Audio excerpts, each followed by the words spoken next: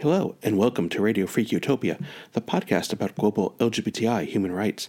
I'm your host, Ian Legas, and I'll be your guide to the creative, important work taking place all around the world to make our communities more welcoming for LGBTI people. On today's episode, I'll be speaking with Jennifer Liu from the Taiwan Tongji Hotline Association. Jennifer is a leader in Taiwan's marriage equality movement, which in late May won a tremendous victory in Taiwan's Supreme Court. On May 24th, Taiwan's Constitutional Court declared invalid laws limiting marriage to opposite-sex couples, and it ordered the Taiwanese government to update the country's laws to include same-sex couples within the next 2 years. Today, Jennifer will be talking about the marriage equality movement, but also about changing attitudes in Taiwan, about the work that Taiwanese activists are doing to build a more LGBTI-friendly society, and about how Taiwan's movement and legal victories resonate throughout Asia, especially in China. If you haven't already, please take a moment to subscribe to Radio Freak Utopia on Apple Podcasts, Google Play, or wherever you get your podcasts. Please follow Radio Freak Utopia on Facebook, Twitter, and Instagram, and please consider supporting us on Patreon. Your support there will make it possible for me to keep making this podcast better and better. Go to patreon.com/Radio Freak Utopia and become a sponsor of the podcast. Now, here's today's conversation with Jennifer Liu. So welcome. So this is Ian Lekas speaking with Jennifer Liu today. Would you introduce yourself? Hello, I'm Jennifer Liu from Taiwan. I'm research fellow in Taiwan Tongji Hotline Association. Tongji means LGBT Mandarin pronunciation. And also we want to include everyone in the community, so we use Tongji. And I have been working in this organization for, I think, 13 years. In 2015, I ran for the office for the parliament seat in Taiwan, in Taipei City, where I was born. That is because after decades of LGBT movement experience, I found out we need to change our political situation so we can improve LGBT communities' life quality and also include LGBT rights issues into our political agenda. So I participate the election, the campaign, and then I didn't win, but I think it was great to raise the visibility of LGBT people in Taiwan through the campaign at that time, and then I go back to Hotline for work and continue what I have been focused so really long time. And then since 2016, my team and I start to the marriage equality campaign in Taiwan, and there are 5 different gender and LGBT groups in our coalition, the Marriage Equality Coalition Taiwan. So right now I'm the main coordinator of the coalition, and we are the main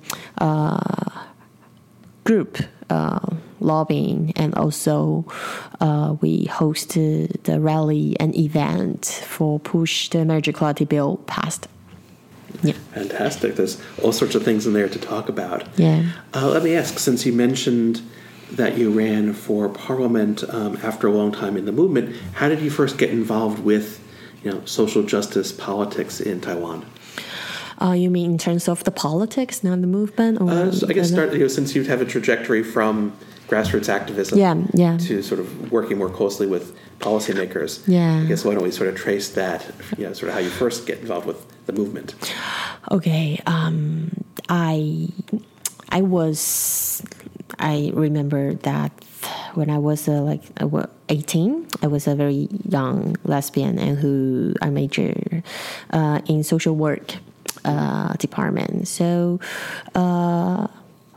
I want to find some place I can reflect myself about my gender identity and sexual orientation, but also practicing the maybe professional skills. Mm-hmm. Yeah, so at that time, Hotline seems like a very good organization organization that provide like peer support group.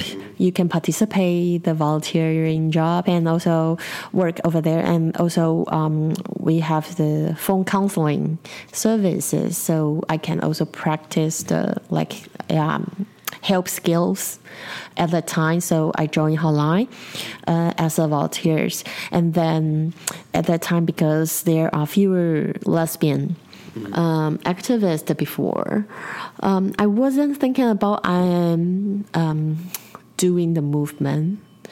I was like, I was really happy what I did, and Hotline is like a big family. Yeah, people support each other and accept who you are, no matter how weird you are. So I was very happy and find a lot of established self-confidence over there. So after a few years volunteering work, I applied a full-time job over there. And then, it is the very beginning of my, career, over there. Yeah. And this is the Taiwan, and I know I'm giving a very Americanized accent here, but the Taiwan Tongji Hotline Association, and it's also providing all sorts of counseling services by phone and perhaps other educational opportunities. Yes. Basically, our job, you can separate into three major parts. The first is like community services, like phone counseling, and also we have a lot of support group for parents, for elderly, for teenager, for middle-aged lesbian and gay, and also disabled people, and also etc. A lot of it. So we provide the support system to our community, and also we try to create the resources, so we publish books and we create a lot of booklets, and also we making films, there's resources so people can reach these kind of resources by themselves. And the second one is social education. The education project, I think, is the most important part of our job. We provide the speech and the lecture of understand LGBT people's life stories in schools and also in the community, in the government. We educate people what is LGBT people, and also provide all kinds of stories for them. The third part is, of course, policy making and advocacy. So because we found from the services and from the educational work, we found that we still need to change the policy to make the community's life better. So, policy making is kind of the you have to do. It's more boring and and it takes time, and also you need to struggling in the government system. So fewer people happy to do that, but that's the job we have to do. So mainly is these three parts of our work. Okay. Great. And I should even back up a little to think, as you've gotten involved with the hotline, to ask what, growing up in Taiwan, what kind of images, how visible was the LGBT movement, the Tongji movement, or even the community more generally? I think I can start with my younger childhood. I was born in 1983. Okay. So at that time, Taiwan is still under the martial law. So we don't have the freedom of speech, and also a lot of social reform justice issues was not allowed to discuss at the time. The martial law was I think finished, cancelled, lifted. Lifted is probably good. Lifted. The martial law lifted, I think in 1987. Yeah, till now it's already like 30 years. But we have, Taiwan has the longest martial law period of time in the world. Yeah, it's like 30 years. So our people actually really traumatized by that experience at that time, especially our senior generation. So that means that impact our like parents' generation. They are very afraid of participating in issues and also some social movement, because at that time it was very dangerous for them. But after the martial law time, a lot of different social movements start and grow up so quickly, and I think Taiwan, we are a little bit luckier than some Asian countries, because we didn't have the anti-sodomy law. Right. So the same-sex sexual behavior was not a crime. So we didn't have to go through the decriminalization process. Right. So I think the most important part for LGBT movement in the past and right now is raising up the visibility and to deal with the ignorance situation in the society. So we provide all kinds of. It's all about education. Right. Yeah. So after a few years. After the martial law, the 90s is crazy busy about all kinds of social movement, and then that is another very important time. Was 2004. We had our Gender Equity Education Act. Mm-hmm. This act the policy is very progressive, that says that every student from elementary school to senior high school, every student needs to have at least 4 hours gender education per semester. Mm-hmm. Of course, it's not only about LGBT, but also other gender issues like domestic violence, intimacy violence, and sexual harassment, something like that. But the policy provides LGBT group like Hotline. We can enter in the campus, in the school, to give them speech, to make them understand, the student and teacher understand more about the real LGBT people. I think that impact significantly important, because we can see from the numbers our 20th generation, they support marriage equality. The percentage of them supporting marriage equality is over 75%. It's quite high, yeah, and that there's no doubt they truly believe equal rights in Taiwan. So right now, after 30 years, I think LGBT people, of course, our life become better than before.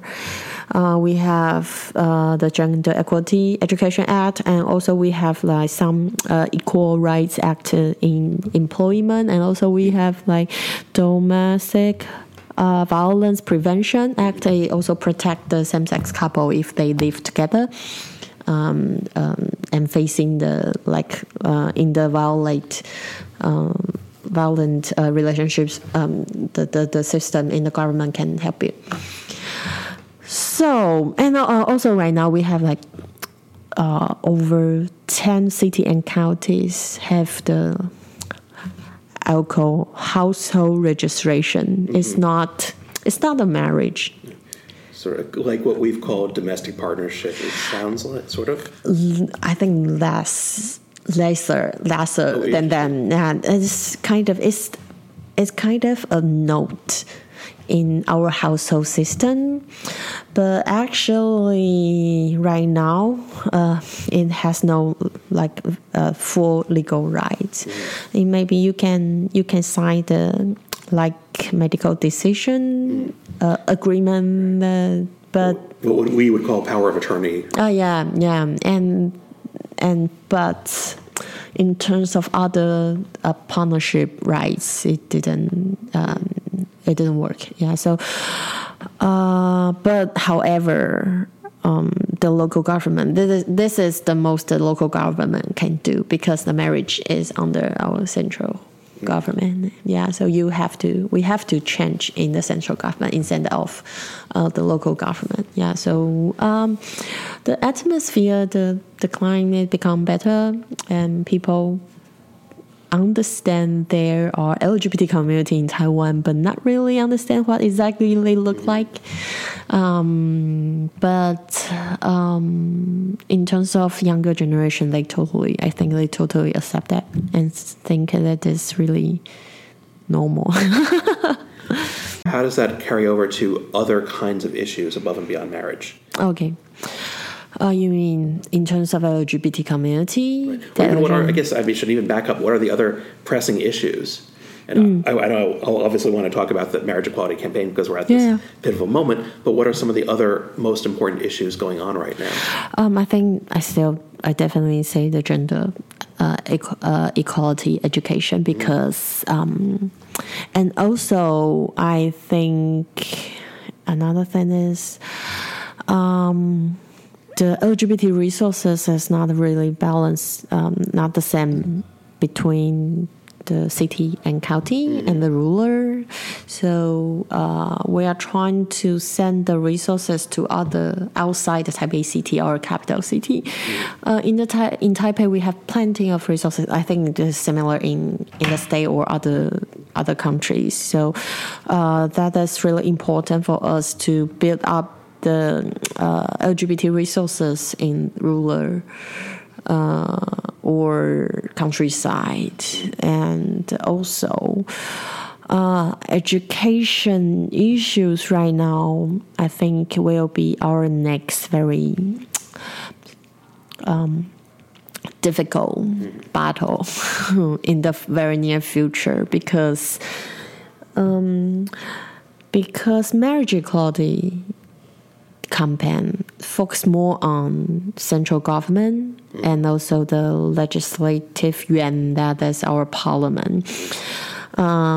So the target is very focused. But in terms of the education, gender education, local governments are responsible for the compulsory education. Yep. So, if we want to defend the gender education right now, we need different strategy, and also we need to train local lobby groups to train them to talk to city councilor, your mayor, and usually these people don't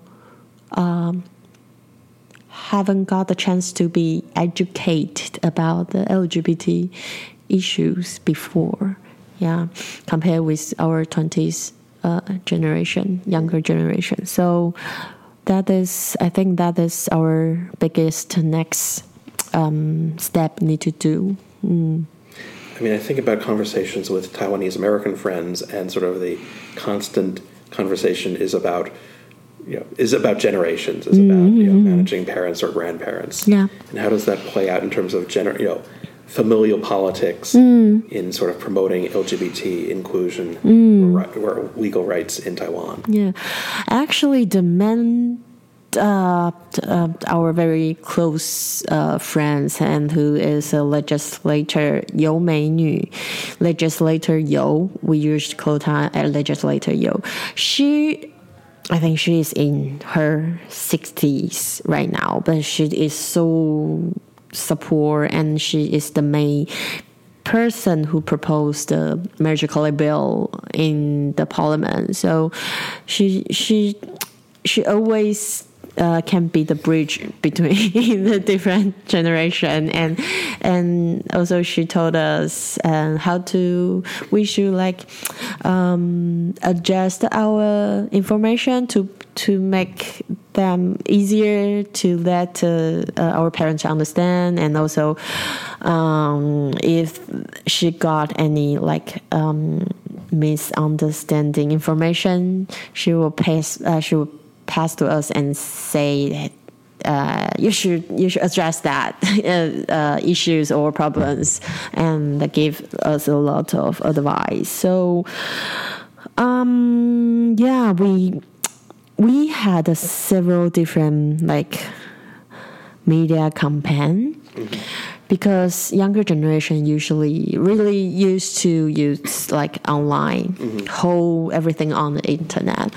But in terms of our parent generation, they still more familiar with TV shows and talk shows, and any shows from TV. Yeah, they love to sit down and watch TV instead of watch YouTube on the internet. Okay. Yeah, so in the past, due to the limit of budget, we didn't have the chance to put any resources, any information on TV because it's so expensive. But right now, because we have a lot of people want to help the marriage equality campaign, so we have more funding right now. So we are also learning to work with the production team of the TV show, and invite some celebrity our parents love to speak out for marriage equality, and I think that really worked out, especially if you use in Taiwanese language, not Chinese. A lot of people who live in Middle and South Taiwan use Taiwanese. So that is make them easier to communicate to them the concept, the idea we want them to understand. So it's also very new for us, but I think it works. Yeah.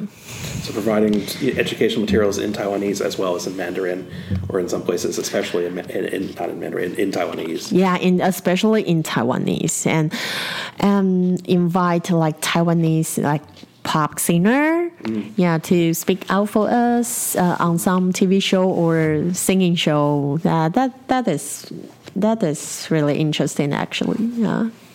How's that gone? Or what was particularly exciting about that? You mean after the result, or just sort of the pop singer? Oh, they are great, but we need a lot of discussion to emphasize that what we want them to say. Yeah, because in Taiwanese the concept is totally different from the Mandarin. Yeah, and younger generation like my generation or younger than me, we don't really familiar with the language because our previous ruling party, the KMT, they promote the Mandarin. Yeah, because they came from China, so they promote the Mandarin a lot. So I think there's also a really good opportunity for me to learn more about Taiwanese and Taiwanese culture and Taiwanese entertainment, something like that. Yeah. Yeah, I mean, I don't know if there's a good answer to this, but I've just always wondered, what is Taiwan's special status and Taiwan's place, where politics have been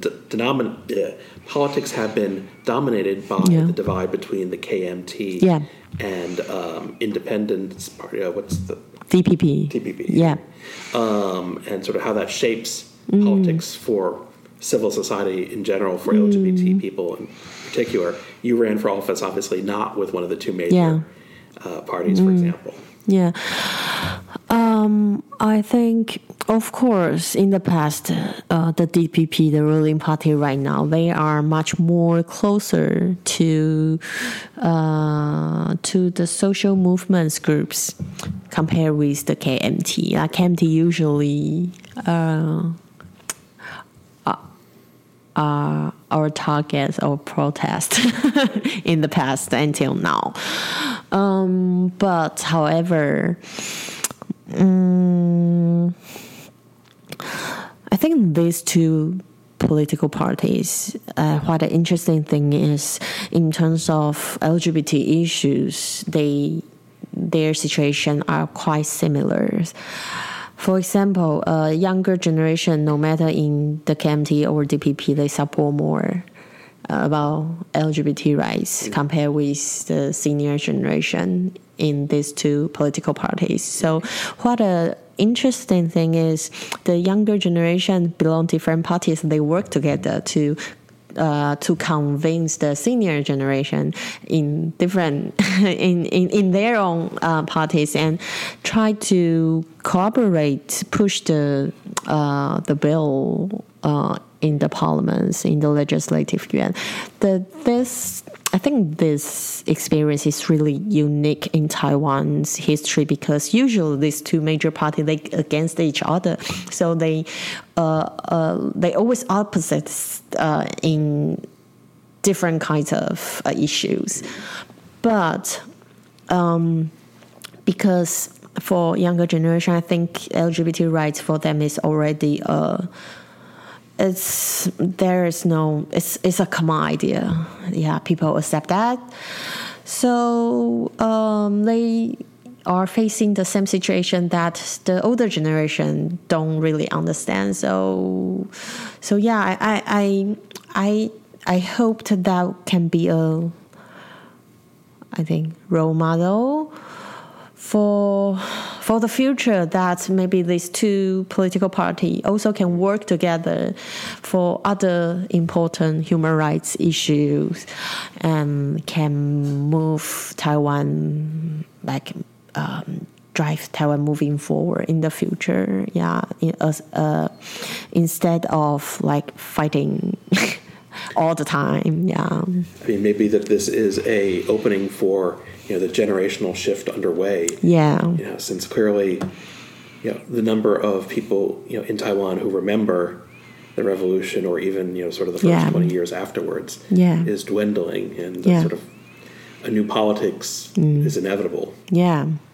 So I'm really looking forward to the future, that we can change the dynamic and the atmosphere in our political area, that maybe we can, I always dream about that we can sit down, discuss about the different ideas or concepts, but in a very rational, very peaceful way, and try to elaborate themselves instead of like punch each other. Yeah, we are pretty famous for that, When I was very young, the only imagination for me of the parliament is that they're always fighting together, stand on the table and try to push everybody out, or just shout to each other, something like that. So that wasn't very positive for little children. And how, for listeners who aren't familiar, obviously we're at a pivotal moment in the campaign for marriage equality, and we'll come to that in a second. But how did sort of the movement for marriage equality in Taiwan sort of take off? How do we even take off? How did it sort of get going? Or how long have Taiwanese activists been specifically working for marriage? Okay. Our very important, very first activist, Qi Jiawei, he started to fight for the marriage equality, I think, for already 30 years. Oh, wow. It's pretty long. At that time, the organization like Hotline or other LGBT organization that just started, at that time, people didn't really want to talk about that. So after these 30 years, I think we have done a lot in different kinds of work and area for the community. But in the parliament, the first time these issues was put on the agenda was 2006. But the bill died immediately, not even going to the first reading. The second time was 2013. We had a bill, from TAPCPR, is the lawyer team of the constitutional court's interpretation. Represent Qi Jiawei. They drafted a bill, and of course it failed at the time. Of course, because at that time I think the whole society is still not prepared well, and also we don't have enough resources at that time, and we don't have enough experience in lobbying. So this time we think. We started it in, I think, 2016. I think we can start this campaign at that time. I think because our President Tsai, when she ran for her campaign, marriage equality is one of the policies she highlighted. But unfortunately, she became more passive after she was elected. And then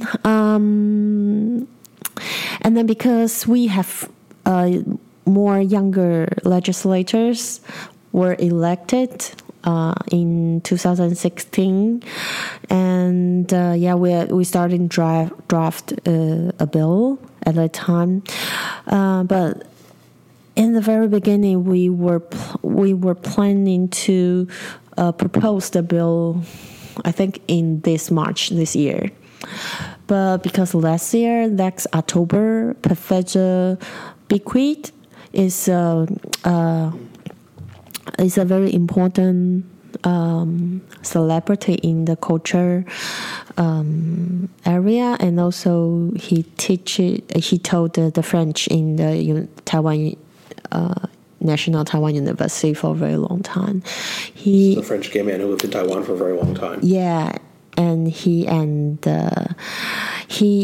committed suicide, jumped down from the top of the building in his house, and he died. And this case called a lot of attention because. His situation is exactly every same-sex couple will face in Taiwan. So at that time, legislators want to, use that wave. 3 different bills were proposed, and the campaign started. So I always say, we didn't start the campaign pushed us. And because the bill were proposed, so we have to defend for them. And also, at a time, lots of different discussions started. So the people, our supporters, they also push us moving forward. A lot of people had really strong motivation to do something. So we need to do something. Right, and we're having this conversation at the very end of June, a month or so after the ruling from the Constitutional Court. So what can you tell us about that ruling and where we are at this point? Right now, I don't feel lots of feelings till recently, because before I was very stressful about everything compound. So when the Constitutional Court result, the interpretation came out, I was like, oh, okay, it's good. So what's the next? What's our next job? So next step. But after a few weeks, I found the interpretation impact a lot, really significant, huge impact, like self-esteem. Self-esteem, yep. Yeah, self-esteem. Especially for teenagers in the community. And I got a feedback from a very young lesbian. She said that was the first time after the interpretation, that was the first time she had the courage to stand up, walk on the street, and don't have to worry about others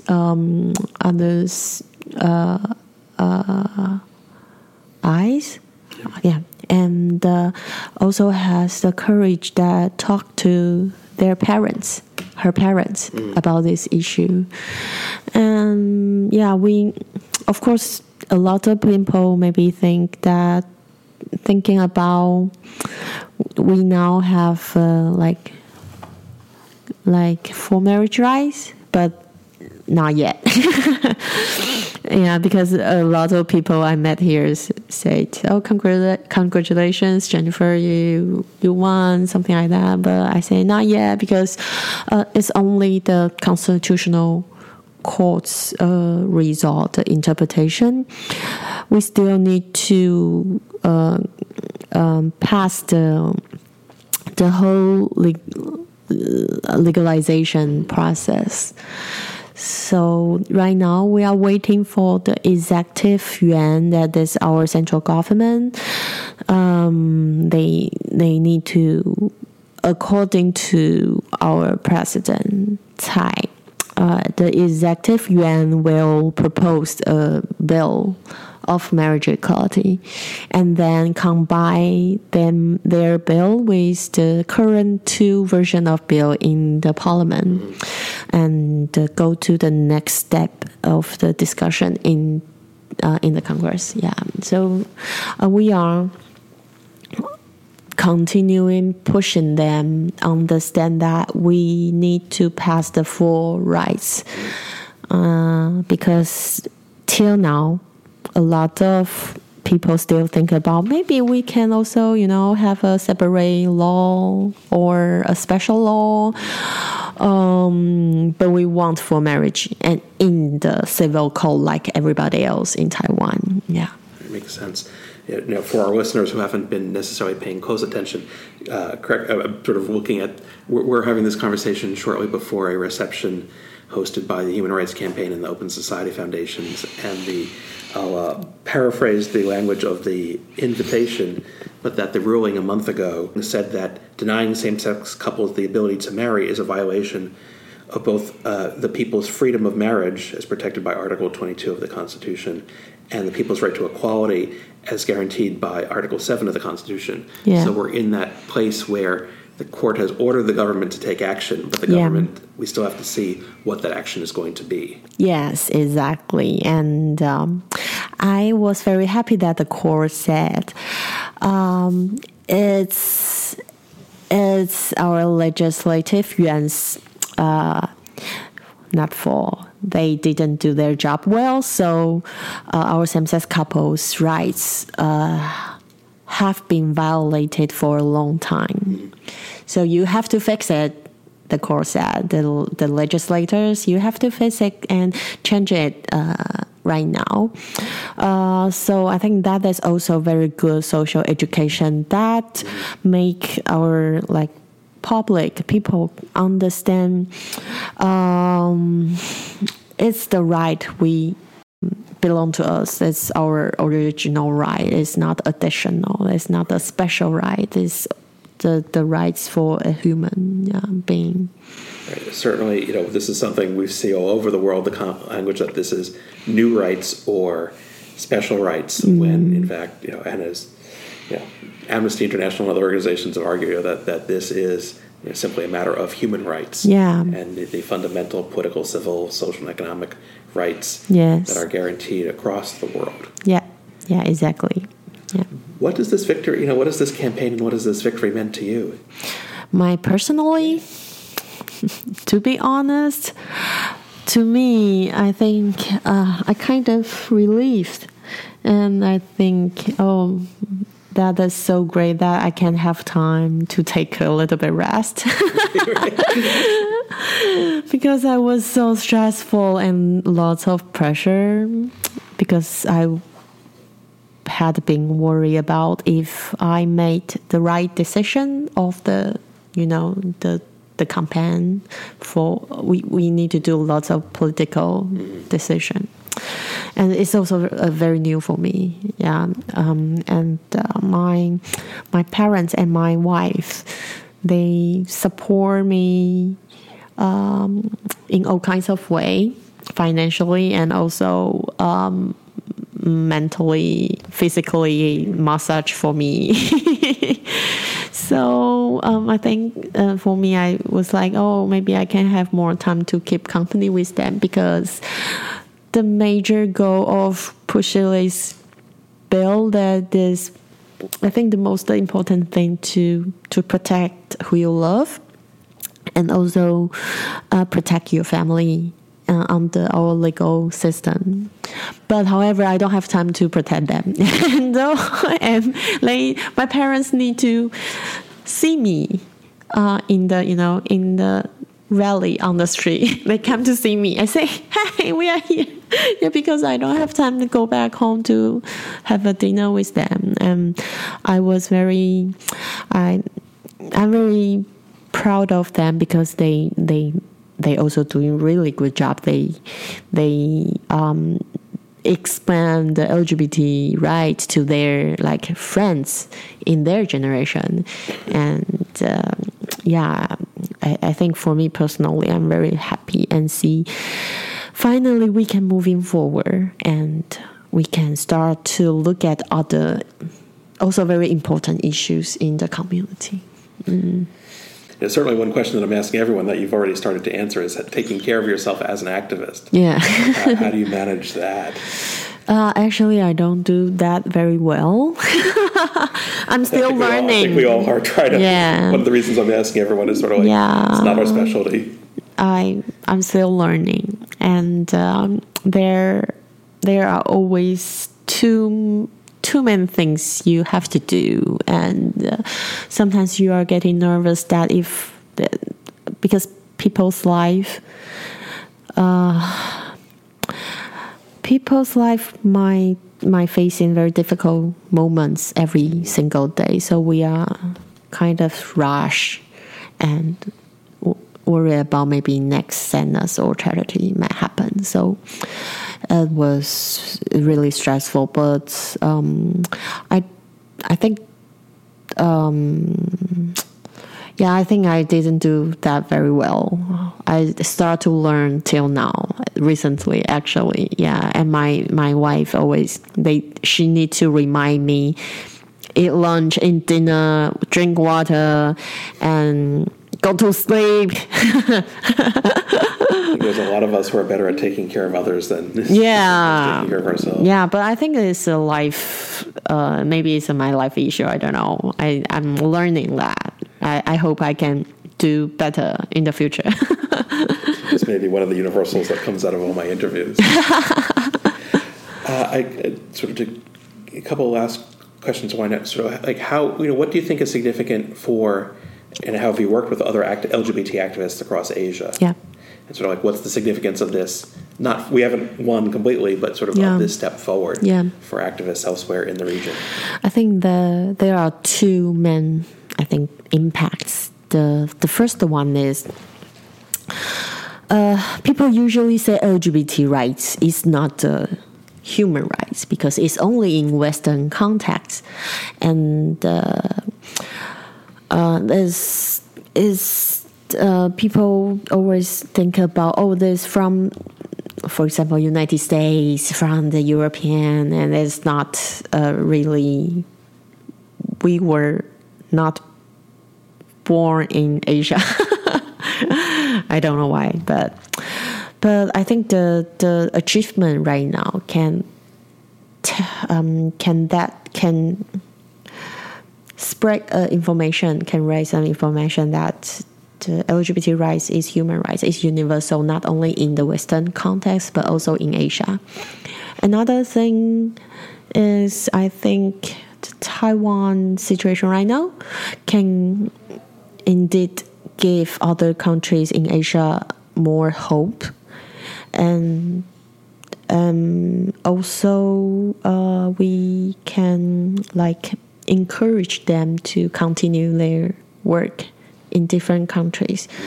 Yeah, because there are still a lot of countries in the process of being democratic, try build up their democratic system, and yeah, Taiwan is the same. We are still in the process, and we try to also push the LGBT rights and also our democratic system at the same time. So I think that is really good. I don't like to say role model because I don't think we are a model. Every country has its own process and path, but I think it definitely can give them hope to see what we can achieve in the future. But I don't really think that. Let me think how to elaborate this. I think marriage equality is not the end. It's only a starting point that we still have a lot of things going on, need to improve. So it's not the end of work. I think after this, this is the first step that make our countries recognize our rights. I think it's very fundamental. Yeah, the very first step. Yeah. I don't know how often you get to work with activists from the mainland, but to get some sense of what the reception to this news has been, on the other sides of the straits. A lot. because we have similar culture, and also we speak the same language, and especially for China's Chinese activists, I think Taiwan situation indeed encouraged them, because we do have the similar family culture and the whole Chinese culture system. Although we are in different political system, but also remind them the democracy is very important. That is the reason we can achieve this goal. Yeah, because we have the freedom of speech, and we have the right to vote. We can choose our leaders of country. So we can run for office. Yeah, we can run for office, and openly lesbian also can run for office, and people start treat you better and respectively. So also remind them the importance of the democratic system. So yeah, we work with them a lot and help them build up some strategy, share our knowledge, and share our material, document. But also, I think Taiwan can be practicing democracy, and so a civil society for them. So a lot of Chinese activists will come to Taiwan, and because we can give them more resources to learn, and that is, I think that is a good thing. Yeah, and we also kind of help the help China to moving forward. I hope so. What else do you think I should know just about the work you've done that we haven't covered? Let me think. I just wanted to add another point was I think international attention of Taiwan and marriage equality recently really helped us because Taiwan, we are in a very special international status. So any attention, any focus from international society indeed helped Taiwan to be seen and also help our government accept more about the LGBT rights issues. So, for example, when I come to DC, this year, I come to the United States several times, but this year is the first year our not embassy, there's like economic and culture office here contact me. Embassy like office. Yeah, this office because we cannot have official embassy here, but there's like an office. Taiwan's office here is run by government. They contact me and try to talk about maybe we can cooperate together some project or what we have done recently. I have been in this movement for a long time. That is the first time our government start to want to know more about our job. So I think that is because they sense that international attention is huge, is bigger than ever. Yeah. So yeah, that is really good, really positive impact. Yeah. And you're going from here to Philadelphia for a Taiwanese American event. Yes. So not specifically something LGBT, but specifically Taiwanese American. Yeah, and also because the event is cross generation, so of course similar to Taiwan and other place, senior generation they don't really want to talk about LGBT, but of course they see the potential of these issues can raise the visibility of Taiwan, so they start to want to know more and try to figure out our international status situation. Maybe we can improve that, something like that. So I think that's great. That's also a very positive impact from after the constitutional codes interpretation. Yeah. Great. Does that cover it for today? Is that everything you want to say for now? Yeah. Well, thank you so much for taking the time. I appreciate it immensely. Yeah, thank you for having me. Oh, absolutely. Thanks. I hope you enjoyed my conversation with Jennifer.